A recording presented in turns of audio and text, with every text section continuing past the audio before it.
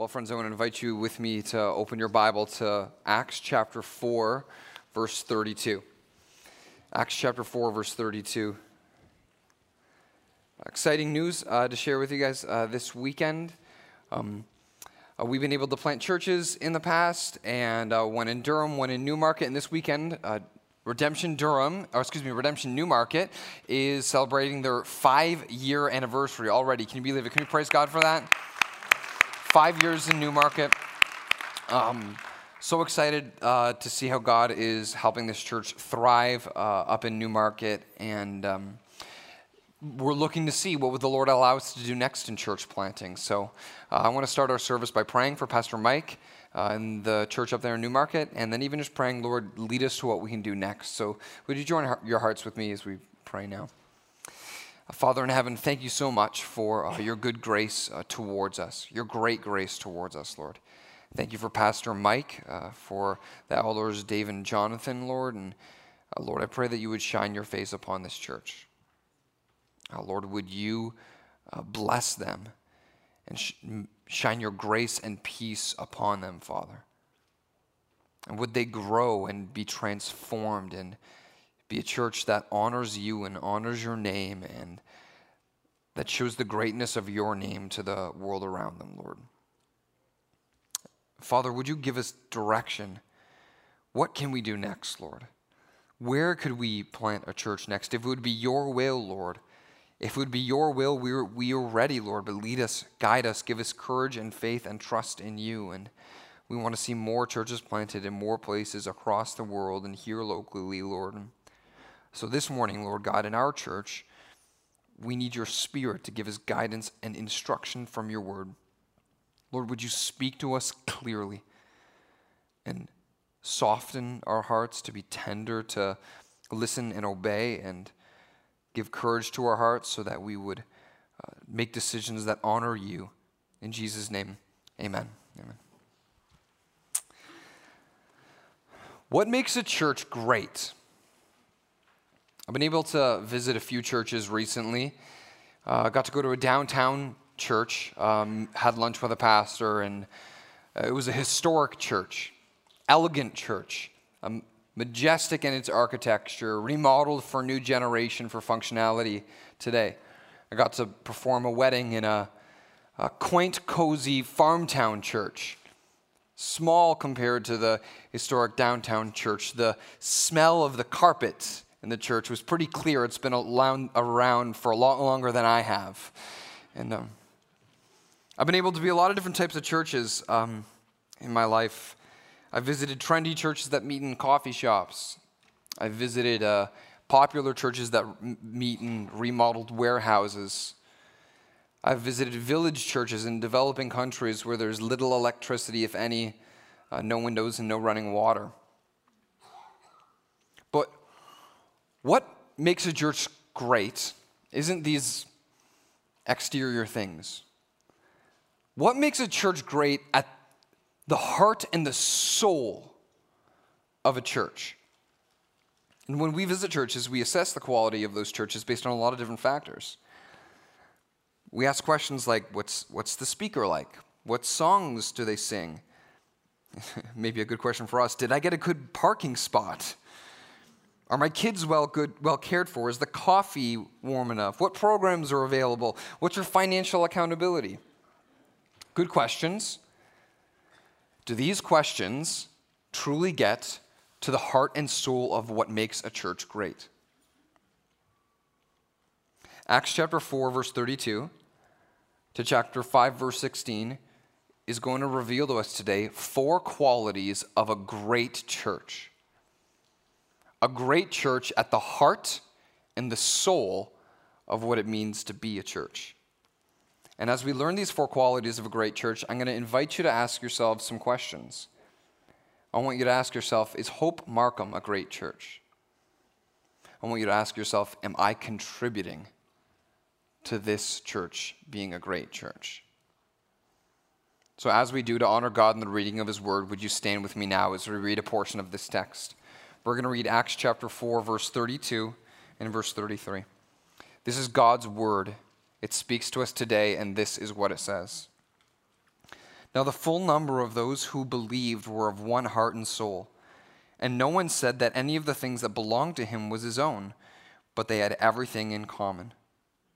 And with great power, the apostles were giving their testimony to the resurrection of the Lord Jesus, and great grace was upon them all. You can take your seats, church. What makes a church great? So the first quality that we're going to learn from this text that we see in verse 32 and verse 33 is that a great church is united in generosity. A great church is united in generosity. A couple weeks ago, in the story of the early church, these people were 5,000 strangers. Probably never met each other before. But now they weren't acting like strangers, they were living together like family. They were united, one heart, one soul. They said that nothing that belonged to their own was their own, and they were willing and ready to give it to anyone who had need. They were united in a generosity that was selfless. Are we? One person is highlighted for his generosity specifically. I want to show us that example in verse 34. Look at it with me. Verse 34 highlights a man's generosity named Joseph. It says, "There was not a needy person among them, for as many as were owners of land or houses sold them and brought the proceeds of what was sold and laid it at the apostles' feet, and it was distributed to each as any had need. Thus, Joseph, who was also called by the apostles Barnabas, which means son of encouragement, a Levite, a native of Cyprus, sold a field that belonged to him and brought the money and laid it at the apostles' feet."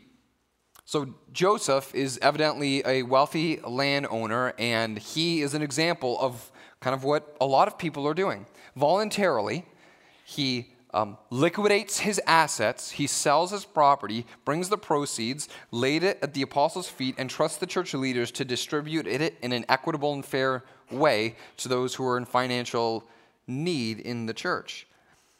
He was generous. This was the heart and soul of the whole church, but evidently their generosity wasn't just financially too, it was emotional. It wasn't just with their money, it was with their words. Joseph was a guy who was so generous that out of a crowd of 5,000, the apostles were able to pick him out. And the apostles saw his generosity with his words and gave him the name Barnabas, a nickname, which means son of encouragement. He wasn't just generous with his money, he was generous with his words.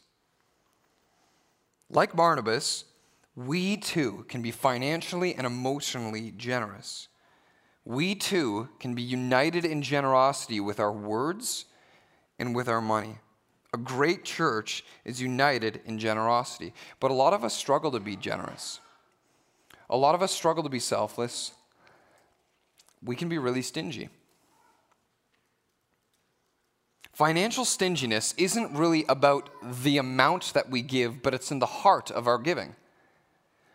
I think that you can give a large amount, but still be stingy if you have the wrong heart. If you give, but your heart in giving is not sympathetic with people in need, I think that's still a stingy heart and not generous. Like to be able to know that your money is going to people in need, but to think like, I worked for this. I earned this. And if you weren't so lazy, you wouldn't be asking for handouts. Despite the amount that you give, that you're giving is still stingy.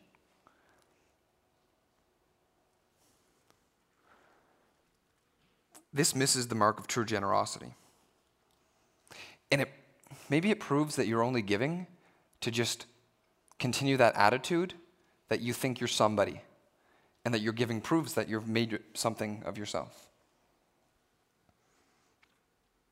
This misses the heart of true generosity, but thank goodness this isn't the way that Jesus treated me. This isn't the way that Jesus treated you. Sin is spiritual debt. And Jesus saw us in the red and didn't leave us by ourselves. didn't give what was needed reluctantly. He gave his life generously so that we could be released from our debt. 2 Corinthians chapter 8, verse 9 says, "For you know the grace of the Lord Jesus Christ.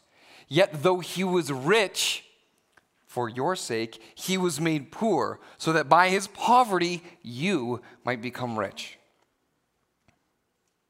How about emotional stinginess?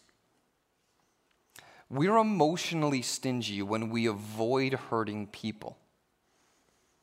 Barnabas was the type of guy that if you were down, he would be there to lift you up. But emotionally stingy people don't want to interact with hurting people.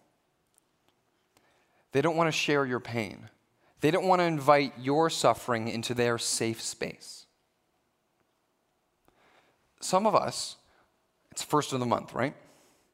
Some of us would rather be ready to give away every nickel we make in March than ever listen to someone tell us how much they're hurting. That's stingy. But thank goodness that's not the way Jesus treated you. It's not the way Jesus treated me. We are all spiritually broken apart from God's grace. All of us are broken. All of us are filthy. All of us are weak. All of us are hurting. All of us are in pain and suffering. And if we don't think we are, then maybe we're more like the Pharisees. But Jesus didn't keep us in our hurt and pain at an arm's length. He said in Matthew 18, verse 28, "Come to me, all who labor and are heavy laden, and I will give you rest." He invited your brokenness into his life so that you might find his healing. We can do the same for others too. The more we believe that we were needy people that needed to be forgiven, the more we believe that we are broken people that need to be forgiven, the more we enjoy the healing and the release of God's wealth and God's kindness in Christ Jesus, the more we will be generous to others. We will be a great church when we are united in generosity. You see, it's the gospel that motivates this generosity. It's the gospel that is the foundation for this generosity. It's the gospel that shapes a generous church. And this is the second quality of what it means to be a great church. We will be united in generosity, and a great church will be shaped by the gospel. See, there's one verse right in the middle of this explanation of how they had one heart and one soul in generosity. That is the foundation, the basis, the formation. Verse 33 says this, "And with great power the apostles were giving their testimony to the resurrection of the Lord Jesus, and great grace was upon them all." Great grace. The writer of Acts is describing this generosity as an expression of God's grace. Yes, it was an act of human kindness one to another, but the human kindness that they showed each other was evidence of God's divine grace among them. What is grace? Grace is a term that describes the various, innumerable, immense expressions of God's kindness and favor towards his people. Grace is the proof that God is with us and that God is for us so that we can thrive and so he can be honored. Grace is not a reward that we've earned. Grace is a gift that's freely given in Jesus. Grace is received by faith alone, and grace completely defines all of livelihood, all of our Christian livelihood. Your entire identity is summed up in that word, grace. The Apostle Paul believed this. In 1 Corinthians chapter 15, verse 10, the Apostle Paul says, "By the grace of God, I am what I am, and his grace towards me was not in vain." By the grace of God, I am what I am. By the grace of God, I was a persecutor of the church, the Apostle Paul said. By the grace of God, I was a self-righteous Pharisee. By the grace of God, I even consented for Christians to be killed. But by the grace of God, I am what I am. You are who you are because of the grace of God. you've come to where God's brought you because of the grace of God. Even your family background, even the person that you married, even the challenge you have with your kids, even the challenge you have with your job, all of the joys, all of the sorrows, if you're in Christ, it all happened by His grace to bring you to more grace and to lead you into further grace. Great grace is the expression that God is with us and for us so we can thrive for His glory. It was the reason that they were generous to one another. But how do we have this great grace? The text tells us, and with great power, the apostles were giving their testimony to the resurrection of the Lord Jesus, and great grace was upon them all. Great grace accompanied the great power of the gospel. If we are going to be a great church, we need to be shaped by the gospel. And it starts in the pulpit, but it must be saturated within the hearts of all the people. But in the evolving moral landscape of our nation, the culture is trying to act like a referee towards the church. Like they're telling Christians, you can play this game, you can do your religious game and partake in the larger society, but I'm penalizing you for these beliefs. No, those need to go on the bench. Absolute truth, like there's only one way, put that on the bench. Moral immorality as sin, now put that on the bench. Exclusive salvation, put that on the bench. You're probably being told that in a lot of different ways in your life, at work or with family or at school or in social circles. Unfortunately, after 2 generations of church history in Canada, we have a clear example of what happens to the church when they put the gospel on the bench. I have some unfortunate stats to share with you. Unfortunate stats that show while the church is growing and thriving in some places in Canada, in most places in our nation, the church is dying or dead. I want to share with you 3 numbers that communicate this. The first number is 5.6%. Award-winning journalist Margaret Wente, not a Christian, wrote an op-ed article in the Globe and Mail in 2012 about the decline of a specific Canadian denomination. She says this denomination's high watermark was 1965, when membership reached nearly 1.1 million. Since then, it has shrunk nearly 60%. For many years, this denomination was a pillar of Canadian society. Its leaders were respected public figures, but today the church is literally dying. The average age of its members is 65. Back in 1965, one denomination in Canada, set aside Baptists, set aside Presbyterians, set aside Anglicans, set aside Roman Catholics, set aside Protestants, set aside Presbyterians, set aside Independents, one denomination, 1.1 million. For context, in 1965, Canada was only 19.6 million. One denomination had 5.6% of the entire nation coming into its doors every week. And now, the church itself, the denomination itself, has said that in a few years, likely, it's going to go under. The second number I want to share with you is 1960. That's the year 1960. The article continues, they believe many things now. They do not necessarily believe in God. This denomination is not alone. Back in the 1960s, the liberal churches bet their future on becoming more open, more inclusive, more egalitarian, and more progressive. They figured that was the way to reach out to a new generation of worshipers. It was a colossal flop. All the secular liberal churches are collapsing. not a Christian writing here. How much of a flop? How much are they collapsing? Well, that's the last number, 9,000. Senior reporter Bonnie Allen wrote for the CBC in March 2019, and she says this: a national charity that works to save old buildings estimates that 9,000 religious spaces in Canada will be lost in the next decade. So by 2030, by the time my 2-year-old daughter is 12,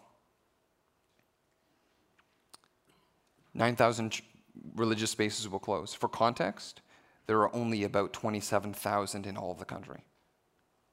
In 10 years, it's projected that a third of all places of worship will either be condos, parking lots, or abandoned buildings.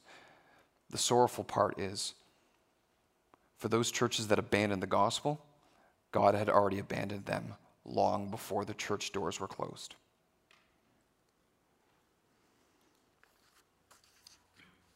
Will the church of this generation learn the lessons from the last generations? Church, I would ask you to pray for me. Pray for me that I would have the attitude of the Apostle Paul. The Apostle Paul said, "Woe to me if I do not preach the gospel." Woe. That's a curse. Woe to me. Cursed am I. My mom watched the sermon last night on a live stream, and I called her afterward, and she said, "Yeah, you know what that curse is? If my son abandons the gospel, I'm going to slap him upside the face." Thank you, Mom. But it's way worse than that. Pray for yourselves. Pray for each other. The culture is acting like a referee, trying to tell you to put your faith on the bench. Are you going to listen? The culture was trying to act like referee in Peter and John's day. Just before this text we're at, in the previous text, the Sanhedrin, the religious elites of the day, told Peter and John, "Stop speaking in the name of Jesus." Their response was, "Whether it is right in the sight of God to listen to you or to God, you must judge. We cannot but speak of what we've seen and heard." What will your response be? A great church must be shaped by the gospel. When it is, great grace will pour out from God, and we will be united in great generosity. Times will come when the greatness of the church is threatened. Times will come when the great grace, we may be tempted to fall away from the great grace of God. And it's not just threats that can come from the outside that can lead us to fall away from God's grace. The threat often is from the inside. And when that happens, a great church will be protected by the fear of God. This message is rather heavy, it's rather weighty, and it deals with serious topics. And it does get a little more weighty from here. Let's look at the text again, chapter 5, verse 1. It says, "But a man named Ananias, with his wife Sapphira, sold a piece of property, and with his wife's knowledge, he kept back for himself some of the proceeds and brought only a part of it and laid it at the apostles' feet." So if Barnabas was a honorable example of generosity, Ananias and Sapphira are a hypocritical example of generosity. Verse 3, "But Peter said, 'Ananias, why has Satan filled your heart to lie to the Holy Spirit and to keep back for yourself part of the proceeds of the land? While it remained unsold, did it not remain your own? After it was sold, was it not at your disposal? Why is it that you have contrived this deed in your heart? You have not lied to men, but to God.' When Ananias heard these words, he fell down and breathed his last, and great fear came upon all who heard of it. The young men rose and wrapped him up and carried him out and buried him. After an interval of about 3 hours, his wife came in, not knowing what had happened, and Peter said to her, 'Tell me whether you sold the land for so much.' And she said, 'Yes, for so much.' But Peter said to her, 'How is it that you have agreed together to test the Spirit of the Lord? Behold, the feet of those who have buried your husband are at the door, and they will carry you out.' Immediately she fell down at his feet and breathed her last. When the young men came in, they found her dead and carried her out and buried her beside her husband. And great fear came upon the whole church and upon all upon all who heard of these things. When we are threatened to fall away from the grace of God, a great church will be protected by fear. Here's the point. Hidden sins affect the health of the whole church. Ananias and Sapphira's hidden sin threatened the health of the whole church. It was severe. So severe that the apostle says their lying wasn't just lying to a church leader, it was lying to the Holy Spirit, to God himself. It was so severe that if it was not cut off, their hypocrisy could spread, and the whole body may have fallen away from the great grace of God. The elders of the church were responsible for a few things, and it's helpfully remembered by 4 D words. The elders are responsible to protect the doctrine of the church, to give direction to the church, to lead the discipleship of the church, and, when necessary, to discipline the church. When someone persists in unrepentant sin, to remove them from fellowship with the desire that they would be restored. In this instance, evidently God believed that their sin was so severe that the only solution, the only option, was amputation. And sometimes for the health of the body, at least in this instance, for the health of the body, amputation was the only option. Well, if you get frostbite in your hand, man, I really hope spring comes quickly. But if you get frostbite in your hand and you don't deal with it, it could turn into the disease called gangrene, a flesh-eating disease. And if you don't deal with it, that could spread. And while you don't think it's affecting your hand, eventually it's going to affect your arm and might even go into vital organs. And for the health of the whole body, amputation might be the only option. And they were. And the result says that great fear came on the whole church. A great church will be protected by the fear of God. Fear is a natural, normal response to real threats, right? Like if a burglar came to your door tonight and had you at knife point, demanding your money, you're not making them a pancake breakfast. The natural response would be to embrace the fear and act accordingly to protect yourself and your family. Hidden sin threatens the health of the whole church. And if church discipline is necessary, it's obedient to the Lord so that the whole church is warned that their hidden sin could lead them to places that they don't want to go either. Now, I've asked a question that I haven't found the answer to, but I've realized that we don't need an answer to this question. But I'll ask it to provoke your thoughts. Were Ananias and Sapphira genuine believers? True believers? I really was looking for an answer to this question this week as I studied the text, but I realized the author doesn't try and ask or answer that question. But what's implied is important. They were accepted as believers. They were treated like believers. They were welcomed like believers. But their hearts proved that they acted in an unbelieving way. Hidden sin affects the health of the whole church, and you can play the game of Christianity and be disqualified if you're not watching your heart. See, that's the problem. That's why they lied. That was their hypocrisy. It started at the heart. Peter said 2 things that seem contradictory and are confusing. He said at the same time, why has Satan filled your heart to lie to the Holy Spirit? Peter saw what Ananias was doing and recognized with special knowledge from God that he had in his heart the same evil influence that influenced the high priest Caiaphas' heart, which motivated him with dark desire to put Jesus to death, which is the same influence of darkness that has influenced the worst of atrocities of all human history. Satan filled his heart to lie to the Holy Spirit. But at the same time, Peter also said, why have you, Ananias, contrived this deed in your heart? Yes, The worst of all evils influenced him, but also he thought of it himself. Hidden sin affects the health of the whole church. Do you have hidden sin in your heart?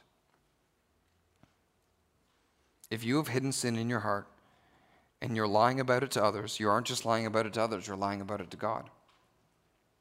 And it doesn't just affect you. It's not just a personal choice for your personal preference. If it misses God's standard for holy living, it's going to affect you. It's going to affect your family, your kids, your wife, your small group. It could lead the whole church to fall away from God's grace. Take heed of the warning of Numbers 32:23. Be sure your sins will find you out. For a genuine Christian, a real Christian, the evidence of your Christianity isn't that you say that you have faith, it's that you live a life of repentance with your faith.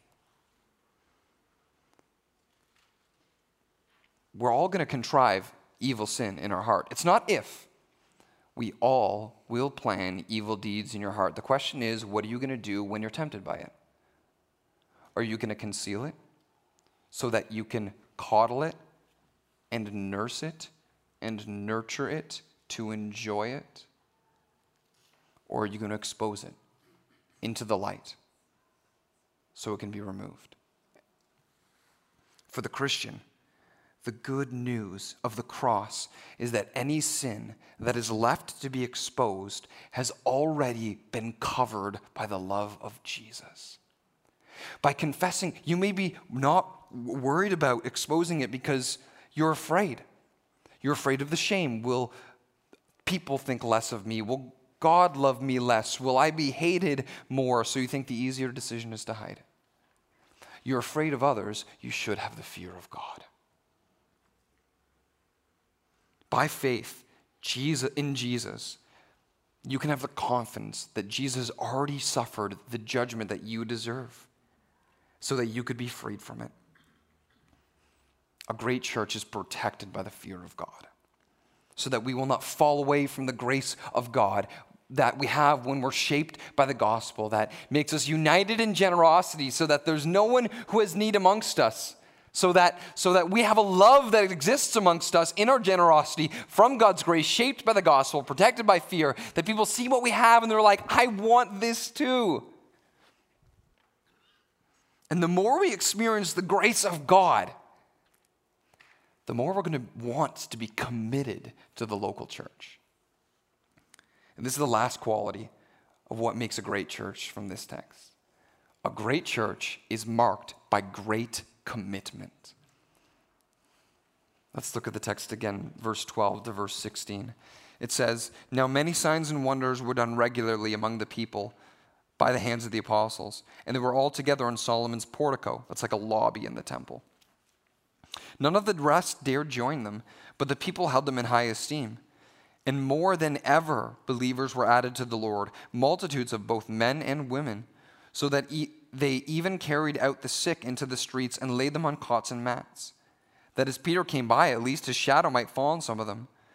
The people also gathered from the towns around Jerusalem, bringing the sick and those afflicted with unclean spirits, and they were all healed." This passage shows us two things. First, it shows us that the great grace of God continued to abound amongst them, specifically in seeing people who were sick and ill miraculously healed. So it shows the great grace of God, but it also shows us something interesting. It shows us for the first time in the book of Acts a clear distinction between the believers and believers who are being added and unbelievers, the rest who did not dare to join them. No middle ground. They were marked by great commitment because those who were in were all in. Are you all in for the local church? When we look at their pattern and the way that they lived, there was no middle ground. They weren't wavering in between. They were all in on baptism.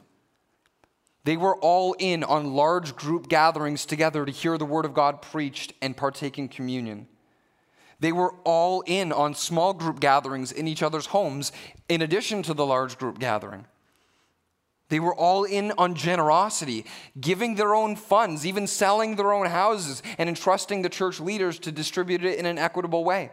They were all in on following godly leadership as godly church leaders corrected sin in a godly way. They were all in on the mission of witnessing the gospel to the culture. Are you all in? Or are you wandering in the middle ground? I was able to have breakfast not too long ago with a couple other pastors here in Markham. I was able to get together with the pastors from Cornerstone, the pastor from the Bridge, the pastor from St. Andrew's Presbyterian, the pastor from Olive Branch, the pastor from Springvale, the pastor from UAC was invited, but Unionville Alliance, but he was out of town. I'm really blessed by the time together, really encouraging. A couple things I noticed about our breakfast together. We clearly recognize that we each operate a little differently. We clearly each had a deep love for each other and for the city of Markham. And we each clearly know that people hop back and forth from each churches. No one's hiding anything, though you might think it. And certainly you might say something about the church itself for you to jump from one church to another. But for people who just consistently go from church to church and that's your norm, I think it says something equally about the person as it does the church. What do you want out of church? The local church. Better yet, what do you want out of a relationship with Jesus? Some people treat the local church like they treat the retail associates at stores in the mall. Right? Just walking into a store and just browsing around and, hey, can I help you with something? Just browsing. Some people treat church the same way they treat their favorite celebrities, like in movies or TV shows, and all of a sudden they're fans as soon as that celebrity is popular. It's like, oh yeah, I was the fan the whole time.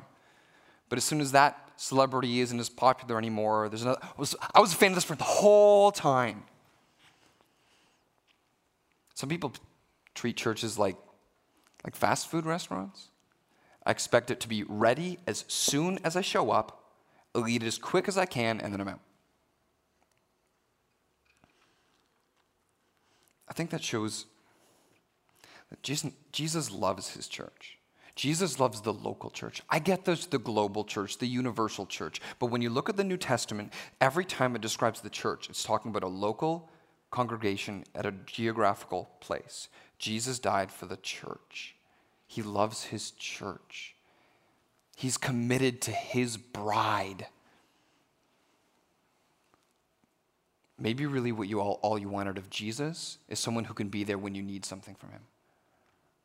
Who you demand that you have your prayer request ready as soon as you order it. And you're happy being around him while he's popular, but not so much when he's not. What should church commitment look like? I think the act of church commitment looks kind of like two things. It looks like the decision to immigrate and become a citizen, and it kind of looks like parenting. It's not easy to decide to immigrate from one country to another and gain new citizenship. Some of you are in the process now. Some of you have gone through that process. When you need to leave the old country, you need to come to a new country. Sometimes you need to learn a new language, follow new leaders, obey new laws, get a new job. And when you gain that citizenship, it's not easily given away. And it's not easily gained. But we so treat church participation so cheaply. Like it's easy to toss around and change. And participating in church commitment is like parenting, it's a labor of love. Right? Parents, you love your kids, but sometimes it's you don't want to like them, right? But you love them. You might think, well, I'm not a parent. It's like, yeah, but you know you weren't a golden child your whole life, right? And a good parent doesn't leave their kid even when they're much less than a golden child. Stick around. Jesus loves his local church. A great church is marked by great commitment because those who are in are all in. And the motivation to be in isn't to please someone, isn't because you need your name on a piece of paper. It's because you see the great grace of God in that local church and you want it more. And you don't want to have this Lone Ranger Christianity because you know you're a part of a body like an appendage is apart from the body. And your vitality will only be at its fullness when you're connected to the body. And you want to enjoy it, and you want others to enjoy it as well. So I think of those people who even come to our church or hop around other churches, and you're not all in. And I understand there's life circumstances that keep us from being all in. I get sometimes our work schedule keeps us from being all in the way we want. Sometimes our health and our age. Sometimes our kids, and we have newborns. Sometimes we've come from another church, and we left for a good reason, and we're just burnt out and weary, and don't let that become your new normal. But I think about the person who just chooses the only ground they've known is the middle ground. And in love, but firmly, I would tell you, don't treat the local church like a cheap harlot. Don't treat the local church like cheap fast food. Jesus doesn't. Find the great grace of God, enjoy the great grace of God, and be all in. A great church is marked by great commitment because they enjoy the great grace of God, that great grace that is protected by the great fear of God, great grace that is shaped by the gospel of God and expresses itself in united generosity together. So, are we a great church?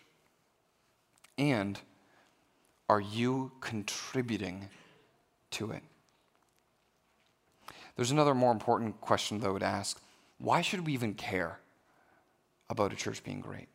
Why should the church be great? Because the church bears a name that's more important than its own name out on the sign out front. The church bears the name of Jesus. And whether it's Hope Markham or Olive Branch or Cornerstone or UAC or The Bridge, or we should aspire to be a great church, not for the sake of those names on the signs, but for the sake of the name that's greater than any other name, for the sake of our great Savior, Jesus Christ. So let's strive to be a great church together and pray that all other churches in our city would be the same. Would you stand with me now as we pray?